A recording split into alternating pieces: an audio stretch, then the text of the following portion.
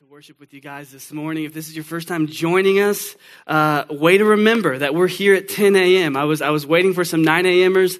They didn't show up. The 11 a.m.ers will receive them with grace because that's who we are.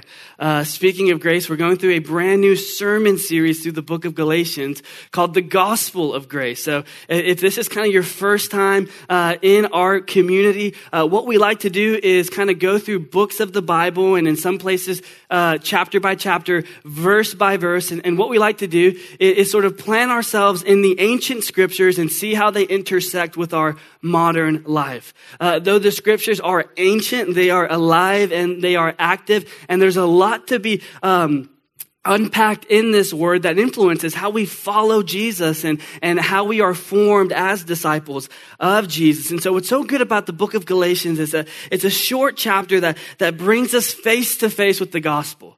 The good news of what God has done for us and made available for us in the person of Christ. And this book is really important because it answers very important questions about what it means to follow Jesus. Some of the questions that we'll be answering over the next few weeks is, well, what are the prerequisites to be a follower of Christ? Are there any? What do I need to do to become a follower of Jesus? What does it look like to experience true freedom? Is freedom the absence of these pains and distractions and sort of things that I'm disillusioned with? Or is it the presence of other things? Or is it the presence of Jesus, as we'll come to find out? What does it look like to walk in victory over sin? What does it look like to walk in victory over the temptations that we're faced with every single day and that we give ourselves into? And most importantly, a question that we don't ask ourselves too often is, what happens when we believe the wrong things about God? What does our life look like when we willingly choose to live in such a way that God has called us not to live, and we willingly choose to believe the wrong things about God? What happens when the wrong things about God get inside of us and then begin to influence the way that we live? We'll be answering these questions. We'll see subjects covered like the gospel, grace, and freedom, all of which we'll cover in depth over the next few weeks, maybe month. I don't know. We'll just see how the Lord leads us in this one.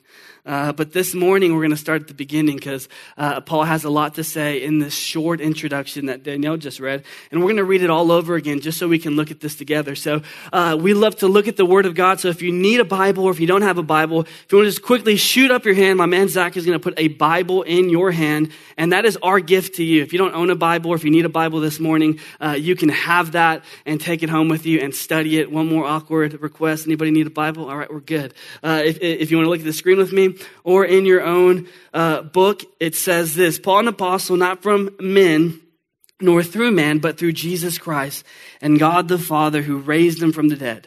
And all the brothers who are with me to the churches of Galatia, grace to you and peace from God our Father and the Lord Jesus Christ, who gave himself for our sins to deliver us from the present evil age, according to the will of God, of our God and Father, to whom be the glory forever and ever. Amen.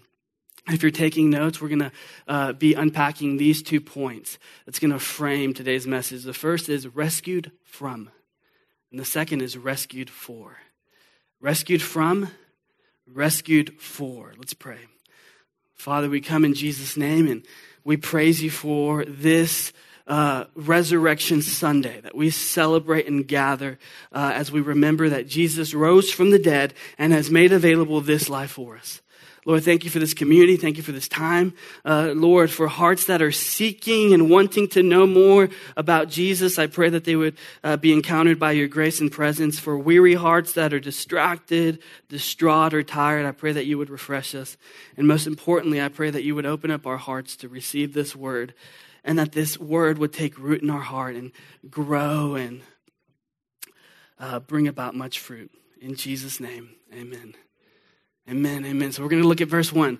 Paul, an apostle, not from men nor through men, but through Jesus Christ and God the Father who raised him from the dead. So Paul is a church planting missionary, and this is how he begins his letter. And notice what he does. Look at how he identifies himself and where he draws his authority. He doesn't have a QR code that's linked to his LinkedIn page. He doesn't have a resume. He just says, I am identified through Jesus Christ and God the Father who raised him from the dead. And what he's saying is that his authority, his identity isn't found in what other people think about him, isn't found in what others are saying about him. It's solely found and rooted in who God is and what Jesus has done for him. And we know this to be true because Paul speaks like this in other places of the scripture. For example, a primary example is Galatians 2:20. He says, I have been crucified with Christ. It is no longer I who live, but Christ who lives in me. And the life I now live in the flesh, I live by faith in the Son of God who loved me and gave himself for me. Paul found his identity, his worth, his value, his authority, his power in the resurrected Jesus. Now, this is important because last week we celebrated Easter, the story of Jesus' resurrection. His victorious defeat over sin and death and the new life and the new relationship that is made available through faith in Christ. And as we said last week, the most profound evidence for the resurrection of Jesus is not necessarily all of the facts and the evidence that are in favor of the resurrection. It's not the verified empty tomb and the records that we have from Joseph of Arimathea. It's not necessarily the fact that this testimony was brought forth by women, and that's important. It's not necessarily the fact that the tomb is empty and it was never enshrined. And historically, there's a lot of evidence that Jesus lived, died, and rose from the dead. All of that is awesome. But the most profound evidence for Jesus' life, death, and resurrection is the transformation of human beings. And what's so important about this is that history is meant to inform. History rarely transforms a person from the inside out. And the reason why this is important is because, believe it or not, we're not really evidence-based creatures. We're love-based creatures. And as much as we love to say that we're black and white in truth and fact and all those things, and that's how we dictate and live our lives, if we're really honest with ourselves, we don't live our lives gathering and spectating and observing all the evidence. We're compelled and moved by love. And what's important about this is that the reason we believe is not because we're evidence-based creatures, it's because we're love-based creatures. It wasn't your black and white, logical, factual, historical, evidence-based thinking that made you fall in love with your husband or wife. It wasn't after examining the historical, fact-based evidence that this is truly your newborn baby that you said, I love you. It wasn't the evidence for your niece or nephew actually being in your family that compelled you to love them. It wasn't the facts about that special loved one in your life that compelled you to love them. The facts and the evidence are great. Hear me, church. We need them. We must study to show ourselves approved. But one thing that the scripture makes abundantly clear is that our experience of love is the result of first being loved by God. And this is the testimony that we find more often than not in the scriptures for transformation, for new life springing forth. It's not because the evidence weighed in our favor. It's because the love and grace of God took over and we responded in love.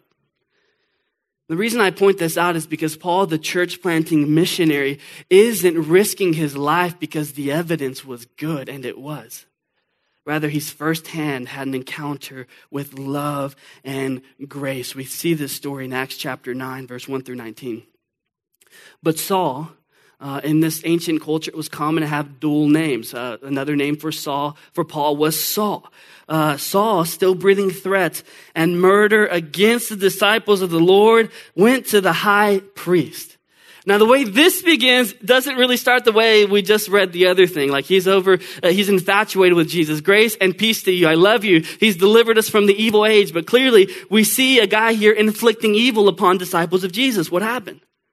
Well, Paul, a great high priest, Jewish priest, Pharisee, opposed the way of Jesus. We have a countercultural group that's rising up and taking the city by storm and introducing these upside down values like loving your neighbor and serving the least of these. And everybody can be a part of the family of God through faith and Jesus. And the way of Jesus is tearing down these racial barriers that were propped up in the society. The way of Jesus is creating this inclusive, harmonious family that's not based in our collective agreements, but rather being unified in Christ. And he wanted to end this movement. And so he goes to the synagogue and he asks for special permission to persecute anybody belonging to the way, men or women, that he might bring them to Jerusalem. Verse 3. Now, as he went on his way, he approached Damascus, and suddenly a light from heaven shone around him. And falling to the ground, he heard a voice saying to him, Saul, Saul, why are you persecuting me? And he said, who are you, Lord? And he said, I am Jesus, whom you are persecuting. Now, is Saul literally persecuting Jesus? Like, is the resurrected Jesus experiencing his afflictions?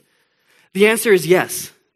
Because we are the body of Christ. And whenever you persecute a member of that body, you are persecuting the living Jesus. Why are you persecuting me? Why are you persecuting my brothers and sisters and followers? But rise, verse 6, and enter the city, and you will be told what you are to do. The men who were traveling with him stood speechless, hearing the voice, but seeing no one. Saul rose from the ground, and although his eyes were open, he saw nothing. So they led him by the hand and brought him into Damascus. Here's what happens next. For 3 days, he was without sight, and he neither ate nor drank. Now there was a disciple at Damascus named Ananias, and the Lord said to him in a vision, Ananias, he said, here I am, Lord. Good response. And the Lord said to him, rise and go to the street called Straight at the house of Judas. Look for a man of Tarsus named Saul. For behold, he is praying. And he has seen in a vision you. He's seen you, Ananias, coming in, laying your hands on him that he might regain his sight. But Ananias answered him, Lord, I've heard many about this man, how much evil he has done to your saints at Jerusalem. The fact that Ananias would talk back to the Lord and say, are you sure about this, really indicates the type of reputation that Saul had. A violent man, an aggressive man persecuting the early church. And Ananias' hesitation was more for concern out of his own life. What if this thing flips on me and now I'm suffering and afflicted because of it? Verse 14, he has authority from the chief priest to bind all who call on your name, Ananias said. But the Lord said to him, go, for he is a chosen instrument of mine to carry my name before the Gentiles and the kings and the children of Israel. Let's pause there and consider how scandalous the grace of God is. Because all we know about Saul up until this point is that he's violently persecuting the church, and his resume, his testimony is violent man, inflicting violence, no good, hates the church, and then he jumps and God says, that's my chosen instrument. Church, that's grace. It wasn't that Saul had to work his way into being the well-studious, Christ-loving Paul. It's that God beforehand saw this man and called him into his family, not because of who he is, but solely for God's purposes and because he can do that. Be reminded this morning, church, that when God calls you into faith in Christ, he looks at you the same way. You are my chosen instrument. You are mine. You belong in my family. And though the beginning of the paragraph might say, oh, well, you did this and you did, all of that is pushed to the side and grace takes over, and it's solely God calling you and affirming you in who he is and what he's done for you in Christ. He's my chosen instrument. He's going to carry my name before the Gentiles and kings and the children of Israel. For I will show him how much he must suffer for the sake of my name. Ananias departed and entered the house, and laying his hands on him, he said, Brother Saul, the Lord Jesus, who appeared to you on the road by which you came, has sent me so that you may regain your sight and that you might be filled with the Holy Spirit. Now, I love this. This detail I'm about to share isn't important, but I just think it's so cool how they're on the same page. Why? Because it's God speaking to, the same God speaking to each person. It's not like Ananias said, I got on Twitter and I heard you got knocked out on the road. And I just felt compelled to come pray for you. No, it's that God spoke to Paul, God spoke to Ananias, linked them together, and there's this crazy, sacred, authoritative moment happening here. I believe it's that feeling like, whoa, this is really God. This is really him. And immediately, something like scales fell from his eyes, and he regained his sight. Then he rose, was baptized, and taking food, he was strengthened. For some days, he was in the synagogue. He was with the disciples at Damascus, and immediately he proclaimed Jesus in the synagogue, saying he is the Son of God. I'm drawing attention to this because it's important. At the beginning, he was persecuting the Son of God. And now, just a few verses later, he's identifying with the Son of God. And the reason why this is so important is verse 21. All who heard him were amazed and said, is not this the man who made havoc in Jerusalem on those who called upon his name? Isn't the reason why he's here so that he could bring us bound and persecute us before the chief priest? And Saul increased more in strength and confounded the Jews who lived in Damascus by proving that Jesus was the Christ. This is Paul's testimony. New life springing forth because love and grace took over after encountering Christ. New life springing forth, not because Paul was on his donkey and after considering the Messianic promises and the Mosaic law, finally figured out, oh, Jesus is the Christ. No, it was an encounter with the living Christ, experiencing his love, making his heart well up with so much joy that he began to love God back. That is our testimony, church. So radically transformed that he commits the rest of his life to being a messenger of the good news. So radically transformed that he says things like, I consider my life worth nothing, in the sense that all the persecution and all the suffering and all the affliction that I might experience is worth it because I'm tasting in the suffering with Christ, and he'll raise me up to victory with him. This is the good news that Paul experienced. New life with Jesus that wasn't on the other side of perfect moral obedience, that wasn't on the other side of him trying to justify himself and prove that he is worthy and acceptable. Just the grace of God. God saying that person, radically encountering him, and then a new life springing forth. Jesus taking over and calming the heart that's raging with sin. This is why Paul says in verse 2 and 4, grace to you and peace to you from God our Father and our Lord Jesus Christ. The only people in the scriptures that give grace and that give peace is God himself. God the Father, God the Son, God the Holy Spirit. Grace and peace is a gift that only God can give. And it's a gift that we can receive because of Jesus' life, death, and resurrection, who gave himself for our sins to deliver us from the present age according to the will of our God and Father. So look at that word deliver with me in verse 4. Other translations use the word rescue. When we examine that word deliver, it means two things. It means rescue and set free. To be delivered means to be rescued and set free. And this is what makes Christianity so distinct from other religions and other worldviews, is the fact that Jesus comes to rescue and set us free. You see, most founders of religions and worldviews primarily do one thing. They teach. Teach you how to live and instruct you in how to live so that you can navigate this world with the best sort of tools to have whatever desired outcome you want. Here, I'm going to teach you how to be healthy. Go be healthy and you'll be happy. I'm going to teach you how to overcome conflict and anxiety and depression, and then you'll have a high quality of life. Jesus comes to teach, but he's also much more than that. He's our Savior. In that, he comes as our great deliverer, our great rescuer, to rescue us and to set us free. So what are we rescued and set free from? The first is sin. This mechanism of disobedience that's at work in us, that's plagued our human condition. That has not only tainted our relationship with God, but our relationship with one another and our relationship with the world. And instead of living towards the throne of God, we begin to live inwardly. And instead of creating a world of flourishing where we thrive and creation thrive and our family thrive, the testimony that we're most familiar with is a sense of brokenness, a sense of disconnection. And sin has incredible ramifications because it's producing a quality of life called death. And so instead of experiencing life, we're experiencing death. Physical death that awaits us all, as we said last week, is our enemy. But also that quality of life where we feel like, man, there's so much more for us, but we're dying. Disconnected, addicted, broken. So he comes and he rescues us from this mechanism of sin, but he also sets us free. He rescues us from the penalty of sin, which is death, but he sets us free from the power of sin. And when Jesus comes back, he's going to set us free from the presence of sin once and for all as we live in a creation that isn't marred by sin. He sets us free from the present evil age. the sinful mechanisms at work in the world that once before Christ would keep us oppressed and in bondage, we can now experience power and walk in freedom. And so why do we need to be rescued and why do we need to be set free? Because the scriptures make it abundantly clear that we're helpless and lost. And no matter how hard we try to rescue ourselves and see our way through the thick jungle of the world that we live in, we find ourselves empty.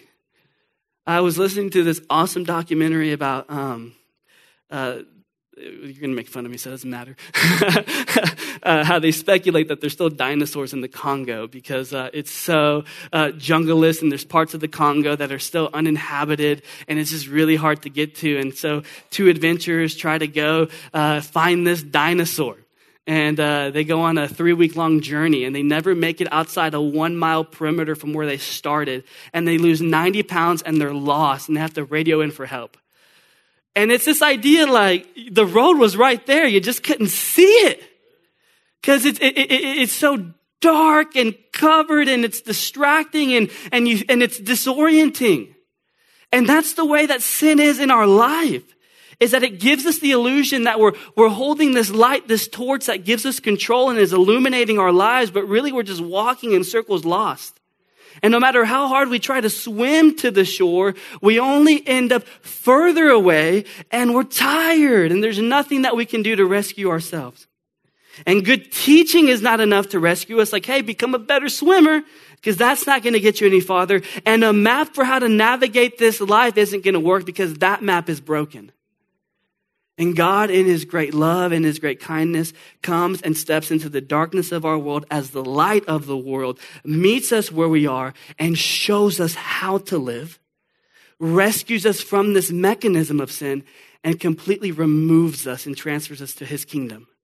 So that now the oppressive forces of power that once dominated us and controlled us, we can walk in victory over. And how does he do this? How does Jesus rescue us and set us free? Paul says he gave himself for our sins. The beautiful exchange. Jesus takes upon himself the sins of the world, our sins, and he dies and he rises from the dead, defeating the power of sin and claiming victory over death so that all who place faith in Jesus can get his life as we give him our sins. And for this, he says grace and peace. But it gets so much better. Remember, we're not just rescued, we're set free. So we're rescued from the sinful mechanism that's at work in us. And one thing that's beautiful that Paul shows us that we just saw in the beginning is that we're rescued from finding identity in other people. Paul, an apostle, not through other men, but through God the Father who raised Jesus from the dead. The good news of the kingdom of God is that you're rescued from trying to find approval and identity in other people. Why? Because all of the identity and all the approval that you'll ever need and ever crave can be found in Christ and him filling your heart with his spirit and satisfying you in such a way that dressing a certain way, looking a certain way, acting a certain way for a group of people that's temporary can never satisfy you. Free from trying to find love in 1,000 different places only to come up empty. Free from the endless attempts to rescue yourself, you can now rest. As one theologian says, it's Jesus plus nothing. And that's everything. That's all you need. Not Jesus plus your best effort, not Jesus plus your best attitude, not Jesus plus your best resume, not Jesus plus your best Sunday morning, just Jesus. And him rescuing you, redeeming you, saving you. So we are rescued from sin and from this present evil age. What are we rescued for? Let's look at verse 1-4 again. Paul, an apostle, not from men, nor through man, but through Jesus Christ and God the Father who raised him from the dead. And all the brothers who are with me to the churches of Galatia. So the Greek word that would have been used here for brothers signifies both brothers and sisters. And it refers to both the men and women. And when Paul says churches, that's the communities of faith in this specific region. This letter is unique because he's not just writing to one city and one congregation. He's writing to this really broad region the size of Turkey and saying, all of you guys, this is for you. Now, we're rescued from sin and we're rescued from this evil age. What are we rescued for? We're rescued and set free for family, for community, for finding life with the brothers and the sisters, the community of faith. We're rescued to experience this new quality of life, this new universal family that God calls the church. We're tasting it a little bit here. We're not unified by our blood, but by his blood. And we come together not because of our agreements or separate because of our differences, but we're slowly being united and grafted into Jesus. It says, grace and peace from God our Father and the Lord Jesus Christ. We're rescued for relationship with God. We're rescued and set free to experience what we once had in the beginning and we lost because of sin. We're rescued to walk in union, eternal union with God that isn't dictated by our efforts or performance or our best ability to keep obedience, but through faith in Jesus and his Spirit dwelling inside of this temple, we can have access to God 24/7. Who gave himself for our sins to deliver us from the present evil age, according to the will of our God and Father, to whom be the glory forever and ever. Amen. Rescued for God's glory. Rescued to live in such a life where we worship God in every aspect, in every area of life, and we experience God in every aspect, in every area of life, as we lift him up and make him the center of everything we do. And what's so incredible about being rescued for God's glory is that we live for glory. Whether it's for our own glory and trying to elevate ourselves and become the best top earner in our career, whether it's trying to validate ourselves by showing the world around us, look how good of a mom or dad I am. Whether it's being the best student or the best partner, we all try to glorify ourselves and elevate ourselves only to realize that our pursuit of glory isn't setting us free. It's actually keeping us in bondage. Because now it requires a certain level of effort and achievement and energy to sustain that, because the minute it begins to deplete, we feel empty. What's so liberating about living for the glory of God and worshiping him and making him central is that the more we glorify him, the more freedom we experience. Because we're living the way we were designed to live in community with him. Rescued for God's glory, but one thing that I want to spend the rest of our time in is rescued for God's mission. You see, the God who saves and sets free also sends. The God who saves, rescues, sends us to be rescuers. The powerfully rescued become powerful rescuers. And this is the idea, the pattern that we see in Scripture, is that we're not just set free and rescued for ourselves. We're set free and rescued so that we can go embody the freedom that we found in Jesus to others and share with them. Look at the hope and look at the life and look at the power that's found in Christ. I see you drinking from 1,000 different wells trying to be satisfied, and you look thirsty. Taste this water that never runs dry. The powerfully rescued become powerful rescuers. The woman at the well is powerfully rescued and set free from being identified with her sin. And she becomes a powerful rescuer as she goes and tells all the village what Jesus has done for her. Peter is powerfully rescued from fear and shame after rejecting Jesus when Jesus meets him on the shore to restore him. And Peter becomes a powerful rescuer as he walks in the power of the Holy Spirit to build God's church and bring God's message of healing and restoration to all those broken by sin. The powerfully rescued become powerful rescuers. The man Paul himself, he who we're reading about, is powerfully rescued from his endless attempts to justify himself, to earn God's favor, to find hope for transformation in himself. And he realizes that Jesus, the powerful rescuer, removes the guilt, removes the condemnation of sin by way of the cross. And he becomes a powerful rescuer who proclaims the gospel of grace and peace. The powerfully rescued become powerful rescuers. And this isn't just the story of people that we read in the scriptures. This still happens today. The addicted who are powerfully rescued by Jesus become powerful rescuers as they embody the freedom that is available because Jesus has rescued and set them free. The hopeless who are powerfully rescued by Jesus become powerful rescuers as they show the world a hope and life that can be found in Jesus. The lonely who are powerfully rescued by Jesus and brought into his family become powerful rescuers as they become mothers and fathers and brothers and sisters who refuse to see people do life alone. The angry who are powerfully rescued by Jesus become powerful rescuers as they display the freedom and self-control that's found in Jesus.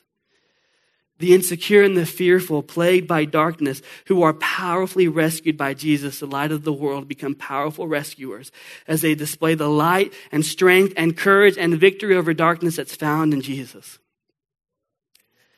The powerfully rescued become powerful rescuers. You see, church, this is an invitation, one, to be rescued from sin, to be rescued from ourselves, to be rescued for worship, to be rescued for mission.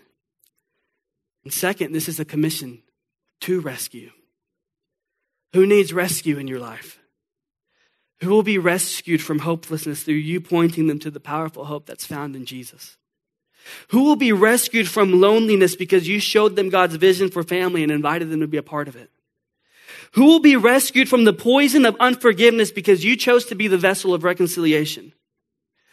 Who will be rescued from death because you chose to proclaim the good news of the kingdom of God? This is an invitation to be rescued. This is a commission to go rescue. Let's close in prayer.